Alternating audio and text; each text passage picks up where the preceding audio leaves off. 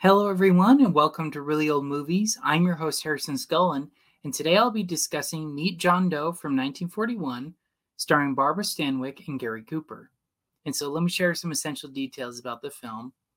So this is from its IMDb page. Frank Capra, the director of this film, he didn't want anyone to play John Doe except Gary Cooper, who agreed to the part without reading a script for two reasons. One, he had enjoyed working with Capra on Mr. Deeds Goes to Town in 1936, and also he wanted to work with Barbara Stanwyck. And as I move on with this, we'll kind of discuss kind of the results of that. And so now starting out with the plot, I gave it a 3 out of 5. Um, let me share my thoughts as to why. I love the premise of this film, and I love the story of a guy going from, rags to riches. He starts out as a homeless guy, and then he ends up being the potential president of the United States. Like, that's pretty cool how that happened, right? And I also love the political drama that surround the movement and all the things he's trying to do and trying to get people on board and some of the corruption between the big business and the politicians. I love that. It's really, really good. But to me, I don't love how abruptly the film ends. I don't like how it's resolved. I think it's way too rushed. I think we don't see really any results that I was kind of hoping for. I'd kind of hope, maybe seeing some people go behind bars. Nothing really like that happens. It kind of just ends, which I get. The end of the film, the whole premise is making sure John Doe finally finds love, right? And also Barbara Stanwyck's character. But to me, it's just sad, that we could have seen some justice, right? But we didn't really get that. So I was a little disappointed with that. Another reason, there's this monologue scene with, I want to say he's like a soda stream guy or soda fountain guy, rather. And it's a great scene. He has this great monologue, but it goes on for like 7 minutes and he just keeps adding on and on and on and on to it.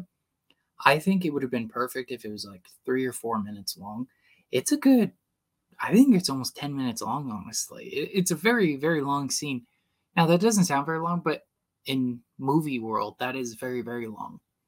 So I think that could have been trimmed down and made really, really nice and really to the point. I think it kind of dragged on for a little too long.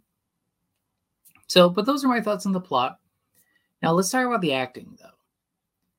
I give it a 5 out of 5. I think Gary Cooper and Barbara Stanwyck have amazing chemistry together in this film. They really mesh well together. I love their character arcs, especially Gary Cooper's. He starts out as a homeless guy with like down on his luck, and then he ends up being this like political figure and all that, and then at the end he ends up being just a really good guy, right? I love that. I also like Barbara Stanwyck's. Now, I didn't like how the film ended, but I like where his arc ended, if that makes sense. Barbara Stanwyck, same thing. She starts out, she gets fired from her job, and then she finds a way to get it back again, and I love that. She's great in this role. I love it when she does roles like this. I think she's always hilarious and great. So yeah, I loved it. And then I also love the Colonel, quote unquote, Colonel character. He's played by James Gleason. I thought he was hilarious. He was a great comic relief.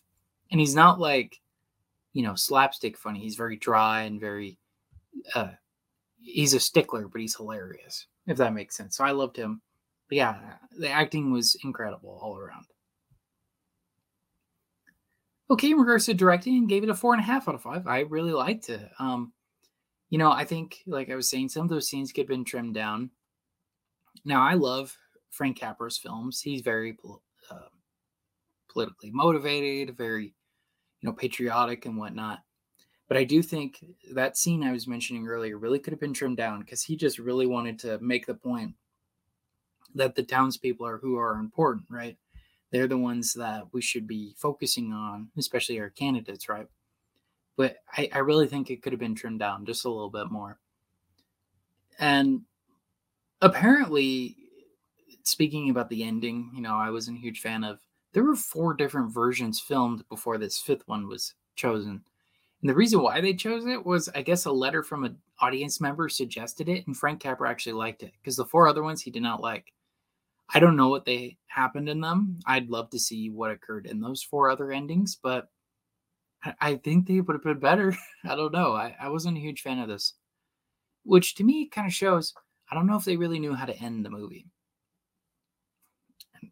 I don't really blame him either. I mean, he's out of the race, right? So how do you end it? Now they end different than how it started. I don't know. I really wish there was a different ending. All right, now talking about cinematography and special effects, I gave it a 5 out of 5. I thought it was amazing. I love the scenes whenever John Doe is giving a speech, whether that's his first time, on the radio. That's a great scene and really well staged and whatnot. I love the scene where they're outside and it's raining and he's talking about how he kind of lied to the people and how they're being tricked and whatnot. I love that scene. Like all around, it's a beautifully shot film. Once again, Frank Capra, man, he knew how to do montages. He knew how to film scenes. I love it. It's really, really good movie in that aspect. It's really, really well put together. I love it. All right, Girls and Music. Gave it a 5 out of 5 as well. I loved it. There's this ending music where he's on the roof with Barbara Stanwyck. I really, really liked. And I don't like how abruptly it ends, but I do like that music. It's really good. Whenever he's giving speeches, they kind of have some kind of patriotic music. I love that. The montages always have great patriotic music too. I'm always a sucker for that. No, it was great. I loved it. All right, so tallying that all up, that brings my Letterboxd score to 4.5 out of 5. And so, would I recommend this movie? Absolutely, yes, I would. I think it's just as relevant of a film today as it was when it was released. I know for sure there's still corruption going on between big corporations and politicians. I know that there's movements on both sides. Republicans and Democrats are both guilty of it, of leading people astray and taking all their money and whatnot, not really caring about the public's interests. It's happening all the time. So I definitely think it's just as relevant today as it was when it came out. So for that alone, I highly recommend this movie. I think everybody should watch it because it helps you kind of understand a little bit of what is going on in reality. I mean, and how it's kind of always been going on a little bit, right? There's always been some correlation in that way. So yeah, I loved it. It's one of my favorite Frank Capra films.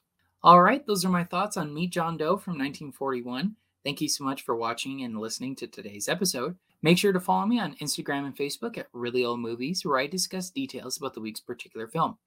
New podcast episodes are released Saturdays at 8 p.m. Pacific Standard Time on Apple Podcasts, Spotify, and Amazon Music. And video versions of podcasts are released Mondays at 7 p.m. Pacific Standard Time on YouTube and Rumble. All right, thank you so much. This has been Really Old Movies. I'm your host, Harrison Scullin. Take care.